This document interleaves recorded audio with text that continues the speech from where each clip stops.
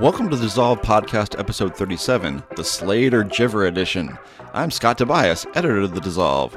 The theme of this week's podcast is disaster movies, whether we're talking about traditional disaster movies like San Andreas or the recent films of Cameron Crowe. Boom!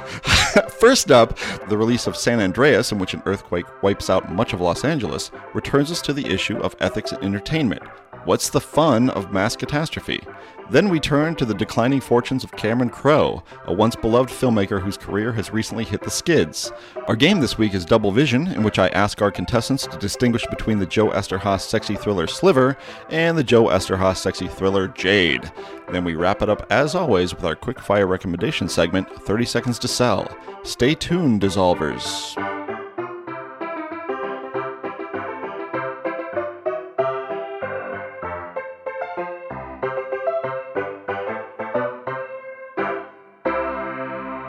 San Andreas comes out this week, and with it the weird ritual of watching our deepest fears of mass catastrophe played as mass entertainment. In the case of San Andreas, that fear is the common worry that the big one will hit California and a chunk of the state will peel off into the ocean. But the disaster movie as a subgenre is not new. Popularized in the 70s by Irwin Allen productions like The Poseidon Adventure, Earthquake, and The Towering Inferno, we've seen an effects-driven renaissance of titles like Armageddon and Deep Impact, The Day After Tomorrow, 2012, and Knowing. And with each film, I find myself asking why. What is our perverse interest in seeing a mass death event unfold as entertainment? Or maybe I should just stop worrying and love the apocalypse. Joining me to talk about it are... Tasha Robinson. And... Genevieve the Hurricane Caskey. Really, the hurricane. I will keep that in mind for show notes. I'm going to hide under this table since there's a hurricane at the table. Okay, so I'm The Rock, and one of you is Carla Gugino. And okay, we were discussing this scenario earlier, but we'll get to. I think we actually have our own thoughts about being involved in real world disasters that we'll save till later. So what I want to know now is. Talk me off the ledge. I once made the case that the trailer for 2012 is more unsettling than any of my beloved extreme horror movies. Tell me why I'm wrong. I think it's interesting that you compare them to horror movies because for me, someone who cannot take like 90% of horror movies, I think I process disaster movies the way a lot of people process horror movies. Like I sort of like being scared by these terrifying, outlandish, worst case scenarios. So it's the terror without the gore and the jump scares, which is what keeps me away from a lot of horror. So that's personally, I would prefer a disaster movie to an extreme horror movie. Without the spooky music either, that deliberate building of tension, you don't really get in something like, Into the Storm or 2012 or whatever. You get the exciting action adventure music because it's, are they going to, is the plane going to go down? Is the firestorm going to consume them? But it's not what unknown thing is sneaking up behind them. Right. Like there's no playing on the unknown, except you don't know how bad it's going to be. But there's no playing on the we don't know what's coming to get us. Well, here's the argument that I would make. Here's the counter argument, which is that the thing about extreme horror movies or whatever, torture porn or whatever you want to call them. We want to call it torture porn. Okay. Is that in movies like that, you really, they're really affecting or gross or horrible or whatever you want to call them because you really feel on a visceral level what it is like to be hurt and what it's like for one life to be lost. Whereas in movies like 2012 and presumably San Andreas, you have hundreds of thousands of people sort of just digitally and bloodlessly just getting wiped out. And it just seems to me, ethically speaking, that seems like a little queasier to me than something where life actually seems to matter. Really? I mean, I think it's entirely the other way around. Like, with a torture porn film, you're being asked to identify with somebody who's getting needles in the eyes, in the case of one of your personal favorite films. I don't remember that one. Kira. Okay, that one. You're being asked to identify with somebody who, as you say, is personally, viscerally undergoing slow horror. Mm-hmm. And, you feel that. But when 100,000 people are washed away by a flood, it stops being about people. I mean, looking at the trailer for San Andreas, one of the things that struck me most about it was the feeling that I was not being asked to identify with the people dying in that scenario. I was being asked to identify with the city, the city as a whole that's being washed away.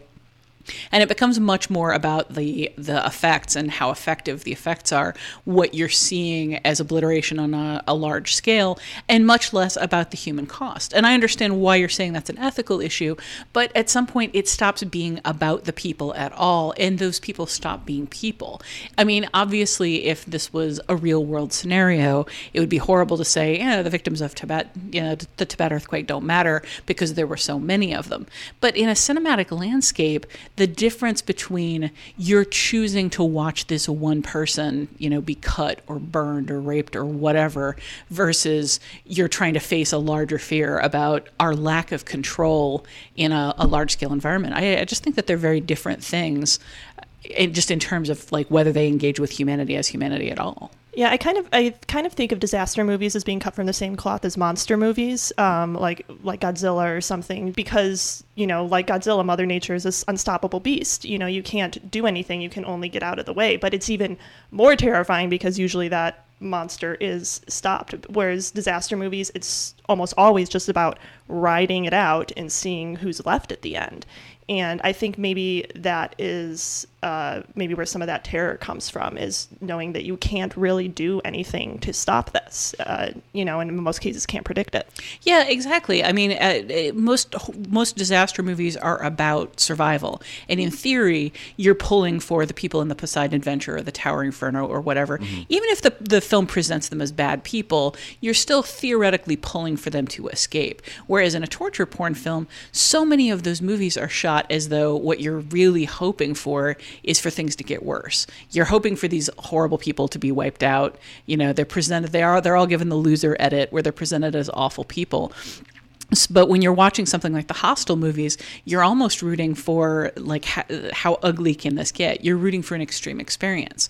Whereas, I guess I already made this point, but I think it comes down to the difference between what you're supposed to want. Whether that's how people actually engage with the stories or not, I think is different. But I think one of the differences, and if you're going to compare it to something like a monster movie, is that movies like San Andreas or The Day After Tomorrow or 2012 are like simulations. They're like running through certain potentially plausible mass catastrophe scenarios, whereas Godzilla has that is one step removed because it's metaphor or something like that. I mean, it's a metaphor. You don't know that Godzilla isn't real. Okay, well, and Godzilla is no more real than like the fire nados going on in Into the Storm, for instance.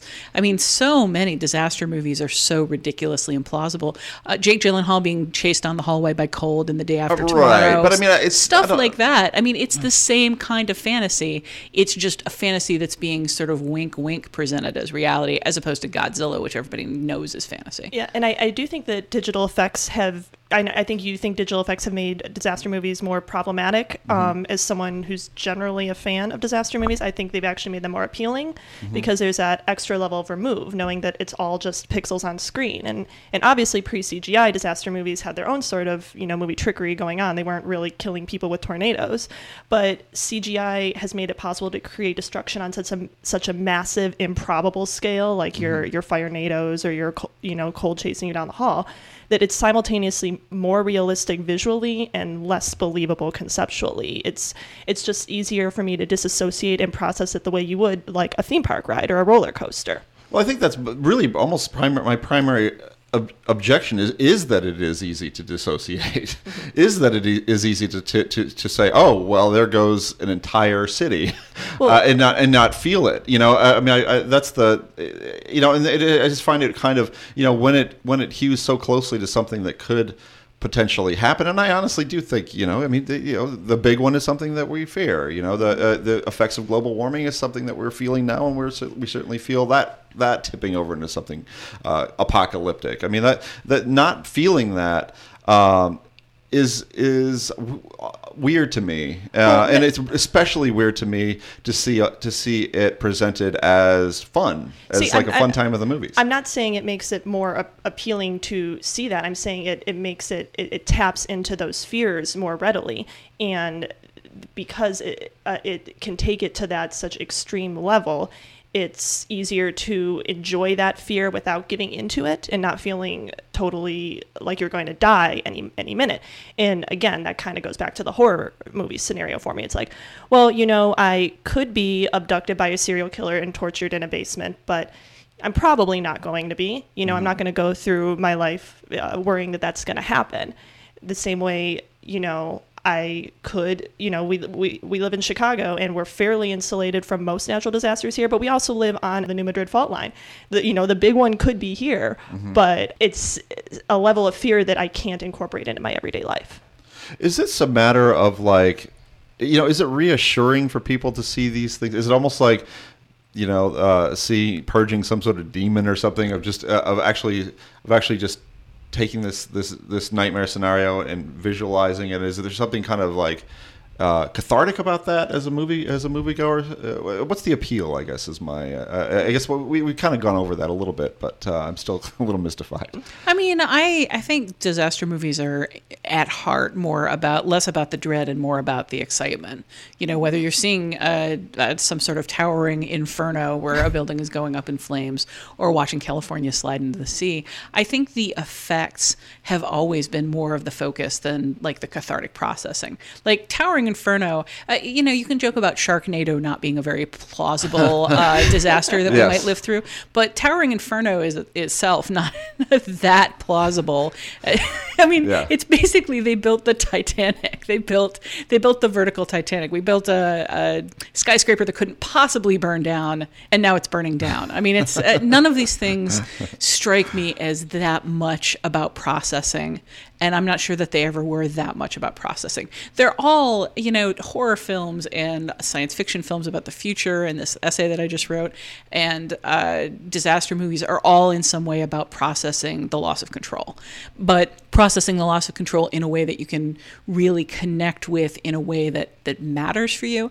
I'm not sure that these films ever were quite there. I feel like there is a very small amount of processing in the way producers are now kind of trying to tap into, like less Armageddon and Deep Impact and more like actual natural disasters that we're causing and that we're seeing. If anything, I feel like we're moving more in the direction of plausibility with recent disaster movies. We're moving more in the direction of, things that we have seen in the news and know to be true than we were back in like Towering Inferno, or like Poseidon Adventure is maybe a thing that can happen. But far more people live in California on the fault line than go on cruises every year and risk getting flipped over by a rogue wave. Let me ask you this question then: Does scale matter? You're talking about Into the Storm. That's not a lot of people. Some people, but San Andreas, 2012. I mean, that's a whole nother ball of wax. I mean, does it matter in terms of like the way you process these movies? It does matter to me, but I think in the inverse of how you're implying it should matter. Like, I think anytime you're dealing with a global disaster like Day After Tomorrow or 2012, it's maybe a little easier to disassociate with that than a more localized disaster with something like, Into the Storm, where it's just this one specific region that gets blasted by tornadoes, because we see every year or so, one specific region get blasted by tornadoes. It's a little harder to buy one sweeping event that is going to take out all of humanity, where something like Day After Tomorrow or 2012, where the related events are happening simultaneously around the world. Like, that just doesn't mesh with how we know the world works. But a superstorm battering the Midwest, that's perfectly plausible. So let's run some real world scenarios here. This is we're not talking about movies anymore. Let's say, what's the name of that fault line we're on, Genevieve? The New Madrid. So let's say the New Madrid. If you don't know about it, don't look it up, because you will not sleep. Really? Well, I think I know New Madrid is like a Uncle Tupelo song. I'm not sure. Anyway, so it's like probably a lot more soothing. Don't look that up. You won't sleep. Yeah, you won't look up. That's a good. It's actually don't listen pretty to that good. Song. You won't I think sleep. it's one of Tweety's. Anyway, so let's. What are you doing? What are you doing? Is that a San Andreas type situation? Or San Andreas, as it were. A San Andreas type of situation happens here in the city of Chicago. What are you doing? What are you the Rock, or are you getting rolled over? I mean, I've seen enough movies to know that I am not the Rock, and I am almost certainly, the person trapped in her car, sobbing when the, big wave comes toward her or whatever. Like, I'm probably just, gonna go on a hilltop and wait for it to happen, because, that's what I take away from these disaster movies is unless you are the star of this disaster movie, you are not surviving this. Wow. I always used to joke, like, I have friends who would actually run zombie apocalypse scenarios and be like... Zombie apocalypse is an entirely different thing. I have a I plan. know I have a plan for that. Well, that's just it. My friends have plans for the zombie apocalypse. They actually know the piece of land that they're going to, like, owned by a friend's father. They know where to get weapons. There's, like, a whole routine for who picks up who. I always said that my role in the zombie apocalypse would be the one that gets bitten and then hides it until it's too late. Yeah. Like, I have no real illusions about my ability to survive a large-scale disaster. And in something like this, like if we knew that an earthquake was coming and that Chicago was going to be obliterated, I don't think I would go out of my way to get to some place unsafe in hopes of dying quickly and painlessly. But I certainly don't rate myself as the John Cusack, like leaping into the plane and flying it. I also have read and seen way too many of these stories to be at all happy about the idea of like dying slowly of starvation or poisoned water or being raped to death by a bunch of bikers who have donned Mad Max gear and gone completely crazy on Chicago, whatever. Like none of that living after the apocalypse thing seems all that appealing to me. The one thing that I do think a lot of disaster movies tap into that, would be a concern of mine is, locating and reaching your loved ones, whether it's one last time or to save them. Like, no one really wants to die alone. Mm-hmm. So, and I think a lot of disaster movies with your hero who's trying to rescue people is kind of predicated on that idea that no one wants to be the one who's just sucked up into a tornado and no one sees it happen or is there to care. So, I hopefully the phones would be working. I'd be able to call my mom and boyfriend before the rogue wave took me out or whatever. Well, here's the deal with me.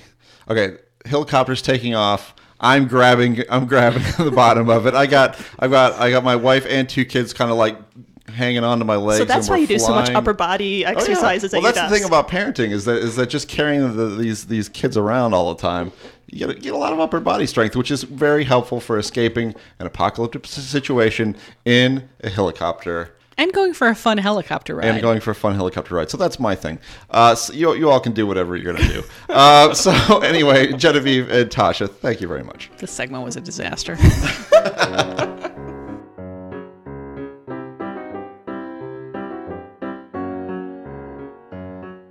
There's a difference between a failure and a fiasco.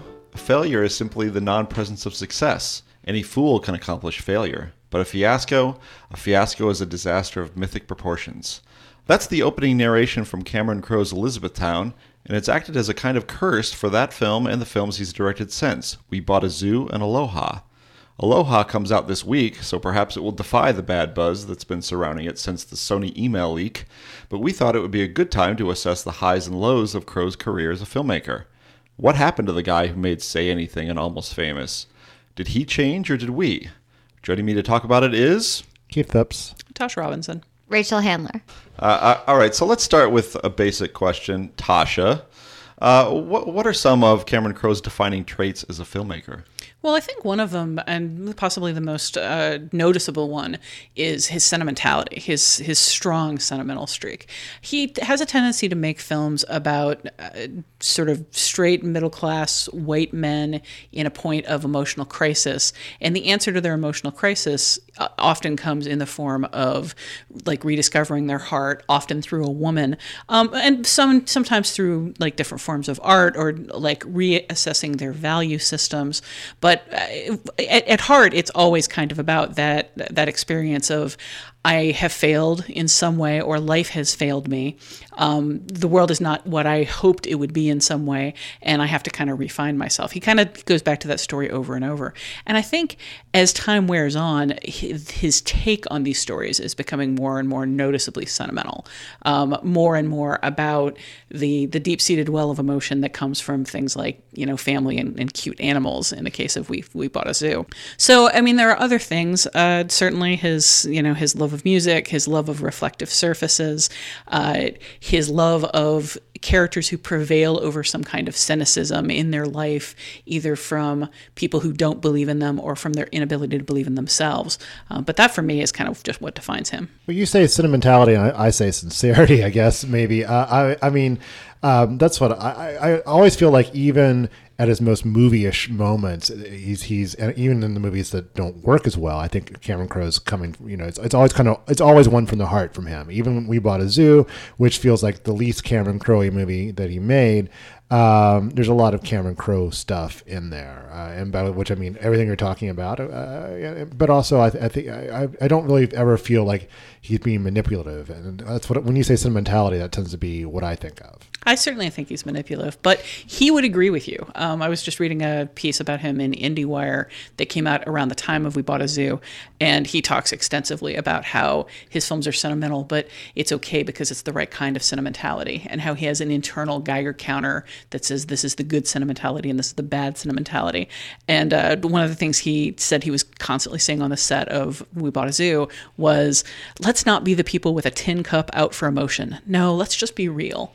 That movie, to me, there's nothing real about that movie, and I could feel the tin cup rattling in practically every scene. I was going to say, I thought you were going to say one of the things he kept saying on the set was, look out, lions! but maybe not. Rachel, what about you? What is your experience with his work? Well, I think you're both right. I mean, I think his early work is very sincere and it works, and then his later work is very sentimental and it doesn't. And I think what changed is that he sort of crossed that line somehow. I don't know. I don't think that we've changed. I think he's changed 100%. And I think something to do with success, something to do with maybe a little lack of self-awareness, or maybe too much self-awareness.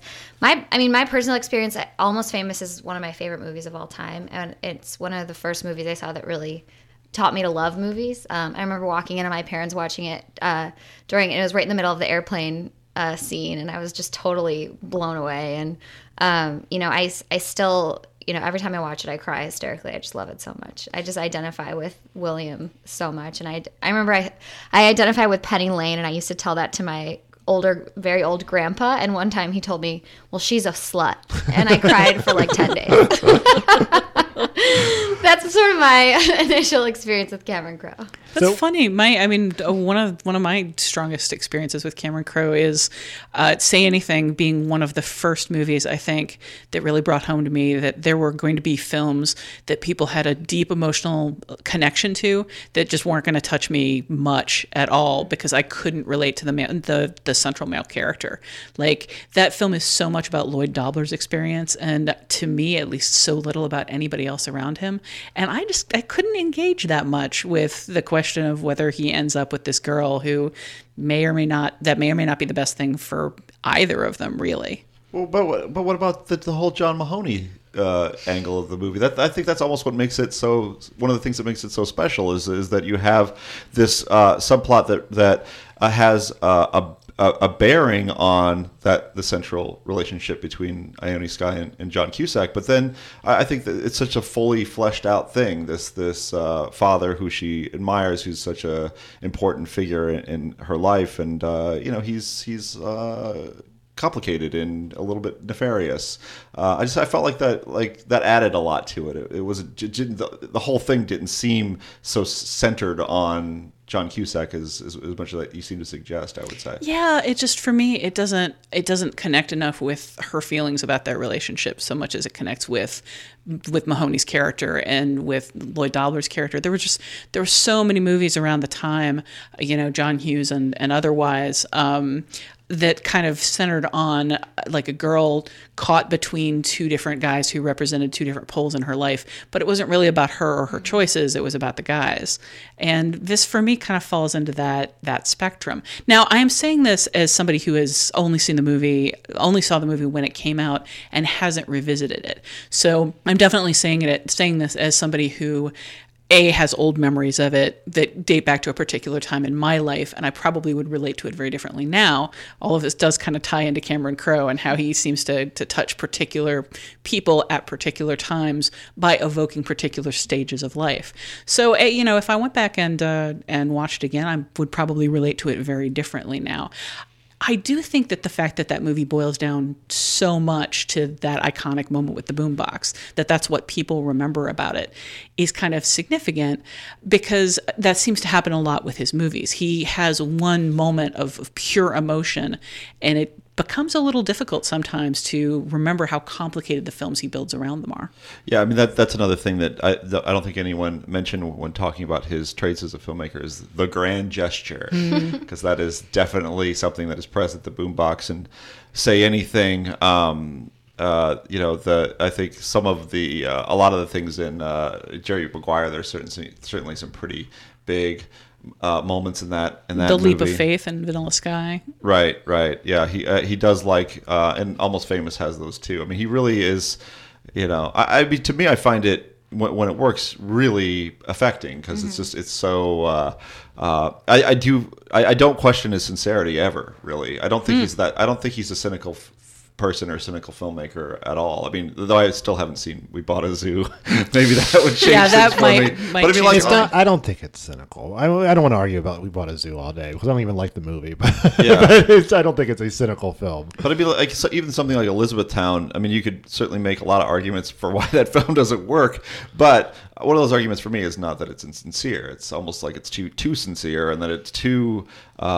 There's just too much in there. There's no sculpting of that vision. It's just a big slab of movie. Which is why I like it more than most people. I don't know. It actually it's a obviously imperfect film in many ways, but it still worked for me. I mean, I cared about those characters, even if Orlando Bloom was not the ideal lead actor there. I'm getting skeptical looks from Genevieve, but I still cared what happened to him anyway, and sort of the quality of the filmmaking there was quite high, and there's some funny stuff in the margins of that movie. So I don't hate Elizabethtown the way people hate Elizabethtown. I was going to ask you, Rachel, what was your kind of moment when the milk turned with Cameron Crowe? Was that it, Elizabethtown? It was Elizabethtown. Yeah. And I think to me, I watched it thinking, wow, like somebody said, too many people told him that he was good at these sort of like, sincere white male stories about men finding themselves, and then he took that to its logical extreme and kind of blew it up. Like, it's almost like he got drunk on his own Kool-Aid and just sort of blew the whole thing. I didn't really feel anything during that movie, and it just, compared to Almost Famous, which I felt so much. It was the first time movie also where I was like, wow, I'm really tired of like white men and their problems as a movie, but I didn't notice that in Almost Famous, and I didn't notice that in Say Anything, because the story was so good. So, yeah. But again, Elizabethtown has, I think that sort of all night phone conversation. Yeah. I think that's such a beautiful, true scene, and it has those bits in it that kind of make me eternally hopeful for his work. But there's one thing I kind of want to get into a little bit here, which has to do with the coolness or uncoolness of Cameron Crowe, because it really seems like at this point in his career he is the uncoolest filmmaker around, and I wonder if that reputation in part is just some sort of leftover resentment for when he was a music writer, and he had that same reputation as being kind of a softie who would write these profiles, these puff pieces, I guess, for Rolling Stone that people thought were not any good. Oh, I don't think so. I mean, I think it's because of everything we've just said. I mean, whether you read what he does as pandering sentiment or aching sincerity, neither of those things is cool. Cool has always been about like removed and disaffected and knowledgeable and tied into a scene, but not necessarily part of it. And that I feel like plays a little in Almost Famous, although there's so much about, how scene adjacent he is, how close he is to this experience. And I mean, that's, I think, a really compelling thing that people have felt a lot, that sense of like, I'm close to being cool, but I'm not quite cool. But then you get into something like, well, for me, Elizabethtown or We Bought a Zoo, and those movies are just so openly, like gushingly sentimental, whether, again, whichever way you read them, they're not cool because they're emotional. They're openly emotional in like big, expressive, explosive ways.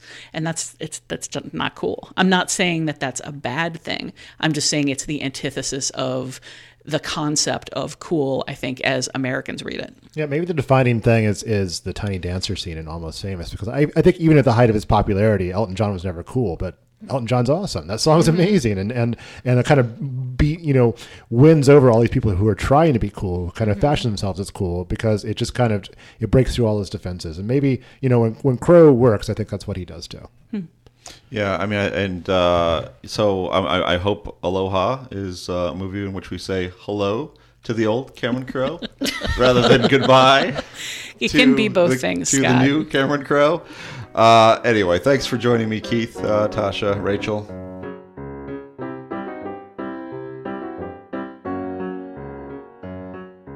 The game this week is Double Vision, in which I take two very similar movies and ask you to tell them apart. The movies this week are Sliver and Jade, two sexy thrillers written by Joe Eszterhas in the years following the smash success of Basic Instinct, also scripted by Eszterhas and directed by Paul Verhoeven. Though neither Sliver nor Jade caught fire with the public, I feel confident that all of you remember every single thing about them. Joining me are Keith Phipps, Tasha Robinson. Rachel Handler. All right, everybody, are you ready? This is not a buzzer game. This is gonna be very nice and casual. We're gonna go in order. This is exciting, though. We've literally been waiting for this one since you came up with a double vision idea, like very early in the podcast. I hope this pays off. Warning that this will get us the explicit rating. So, okay, so I have here a gaming lunchbox. Faster Pussycat Kill lunchbox that I'm working from. Let's see if that works better than a hat. First question is to you, Keith. I draw randomly from the thing. Okay. This film earned Golden Raspberry nominees for its screenplay and its star, but had the fortune or misfortune of coming out the same year as Showgirls. That would be Jade. That would be Jade. Put him on the board. Can't beat Showgirls that year. Tasha, random question to you. Which movie made more money? Jade, Sliver, or Body of Evidence with Madonna? Whoa, that's a hard one. All right, silence. How many hours do I have to consider this? Jade, Sliver, or Body of Evidence? What's the hit? What's the hit there? Relative. Relatively speaking. What's the less disastrous? I'm gonna go with Jade. That is wrong. That made less than any of those three. Sliver by far the hit with $36.3 million. Body of Evidence made $13 million, incredibly, and Jade made less than 10. All right, we're moving on to you, Rachel. How well do you know these films? So well. Well, good for you. Here's the question for you. The money scene in this film involves some shenanigans under the table at a nice restaurant. Shenanigans. That's my newlywed game term. Is that how we're gonna win the explicit rating this Oh week? no, things are gonna get a little rough soon. Jade. No, Sliver. Very I suggestive. I remember that scene. Oh yeah, out in public. God, it's so bad. So do we only have Keith is leading? He's got one. Everyone else is blanked. All right, this is gonna test your casting knowledge, Keith. I'm gonna give you the name of 6 actors. Match the pairs to the movie and leave the other 2 out.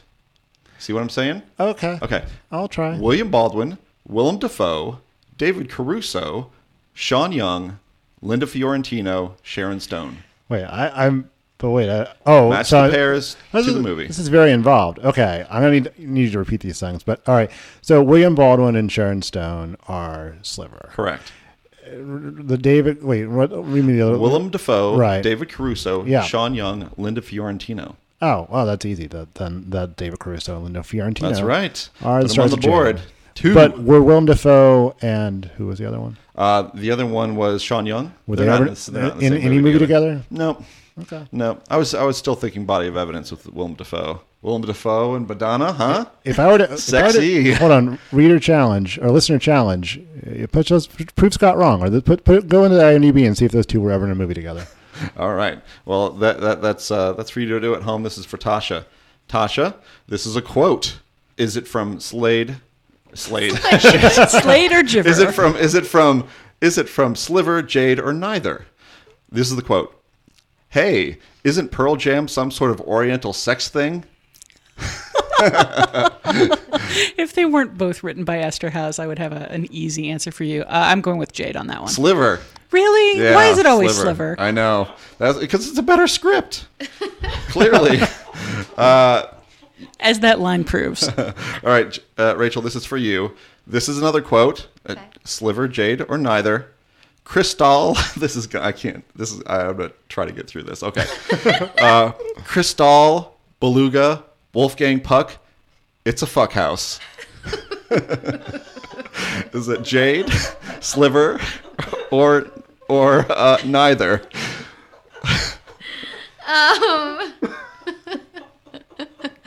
Neither? No, it's Jade. Oh, I really thought you made that one up. I was really impressed. Completely in your head now. God. I would not have this job if I could make that up. I would be a highly paid Hollywood screenwriter. I think I need context for that line. No, well, you have to see the movie. It's really boring, actually. I don't even remember that line. Okay, Keith, this is a tough one. Thank God, because you're way ahead. Which movie made cuts to avoid an NC-17 rating? Jade, Sliver, neither, or both? I vaguely remember Jade making cuts to avoid NC-17. So my answer is Jade. It's both. Oh, okay. How about that? Yeah, both were on that edge, as they say. Do I lose a point at this point? Nope. No, okay. Nope, you're still up. 2 zip zip. Tasha, are you ready? This is another quote. This is, again, the options Jade, Sliver, or neither. You've been spending too much time with your vibrator. I certainly have. I've been getting a plastic yeast infection. Please tell me you made that up. I hope Scott made that up. Is that your answer? I'm saying please tell me that you made that up. I mean, for one thing, that'd give me an easy point because I'd know the answer. But also, I want to think that kind of thing goes through your head sometimes, Scott. Nope, that's Sliver. That would be Sliver. I did not make that up. That is why ever not? No, I know. Again, I would be a Hollywood screenwriter if I came up with the phrase "plastic yeast infection," but I did not. Rachel, Is it yeast plastic? That would not have been my actual answer, by the way. I was in fact messing with you, but my answer would have been Jade because my answer is always Jade and it's always Sliver. I'm always wrong. All right, Rachel, this is you. Which one was Robert Evans, the legendary Paramount honcho responsible for The Godfather, Rosemary's Baby, and Chinatown? Which one did he produce? Jade, Sliver, both, or neither? Jade. Both. Both. Can you believe that? Outrageous. Outrageous. You don't hear about that in The Kid Stays in the Picture, do you? All right, so 2-0-0. I think Keith almost pretty much has this wrapped up because this is the last round, but I think we should just keep going because there's a lot of fun stuff here.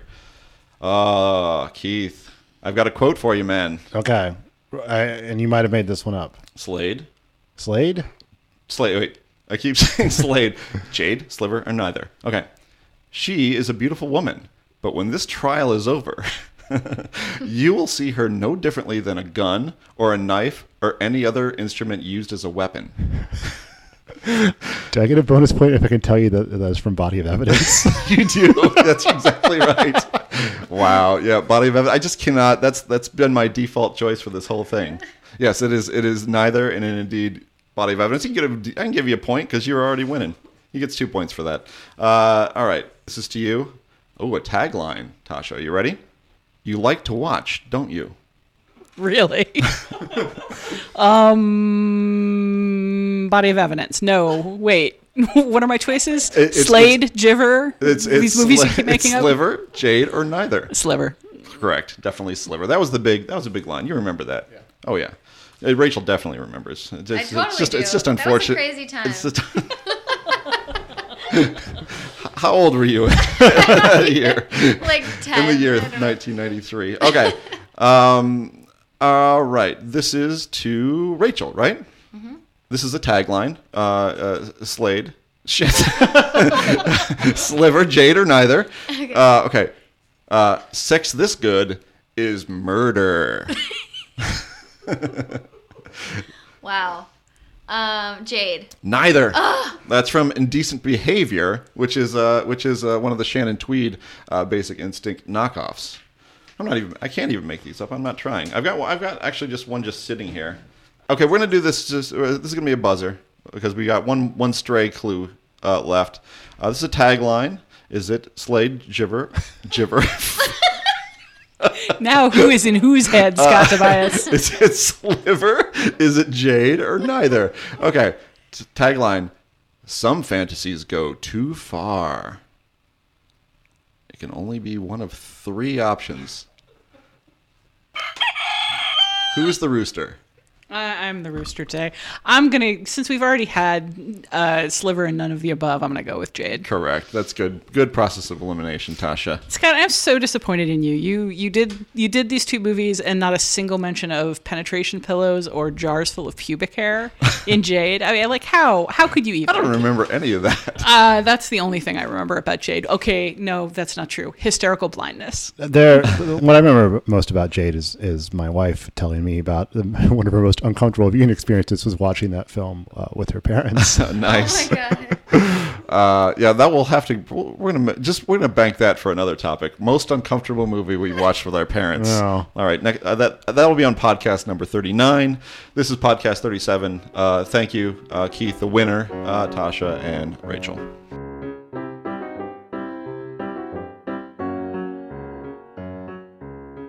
And now we reached 30 seconds to sell. We're in person A. Tasha Robinson. In person B. Keith Phipps. Have 30 seconds to convince me to buy the recommendation, whether it's for a film, a soundtrack, an idea, whatever. Who's ready to go first? Tasha Robinson? Yes, I am. All right, 3, 2, 1, go. I'm recommending Adam Rex's The True Meaning of Smek Day, the book DreamWorks recently adapted into the animated film Home, about a little girl looking for her mom after aliens take over Earth. The book isn't necessarily better than the film, but it's richer, more internal, and more idiosyncratic. There's more strange detail about alien life, less toilet humor, less sentiment, more specificity, less cutesiness, and more character. It's pretty hefty for a kid's book at 400 pages plus. It's entertaining throughout, and I'd recommend it for, say, dads with grade school daughters who might like to read adventures starring brave, smart, creative girls their own age. Wow. The pandering just gets worse every week.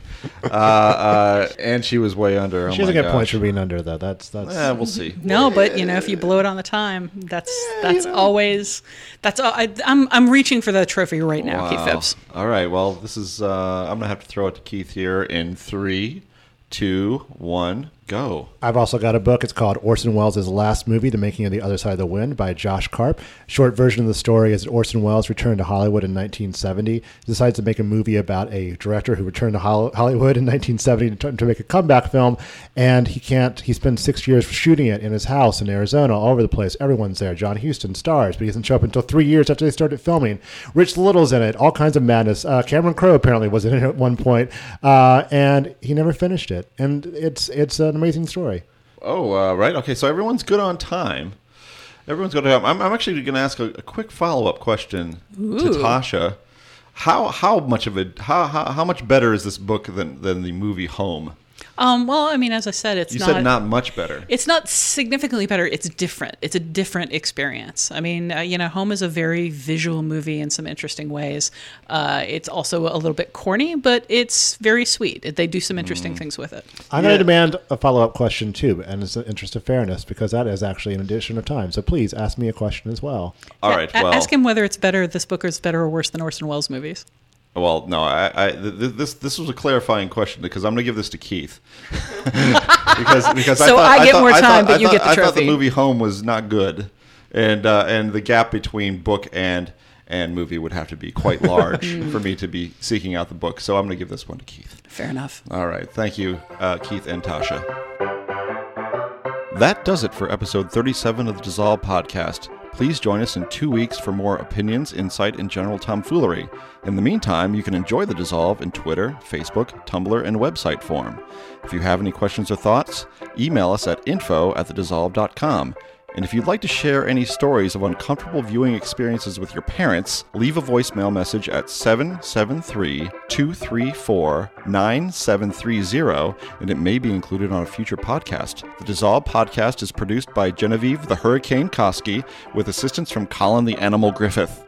And no, Pearl Jam has not been an Oriental sex thing since the early 90s.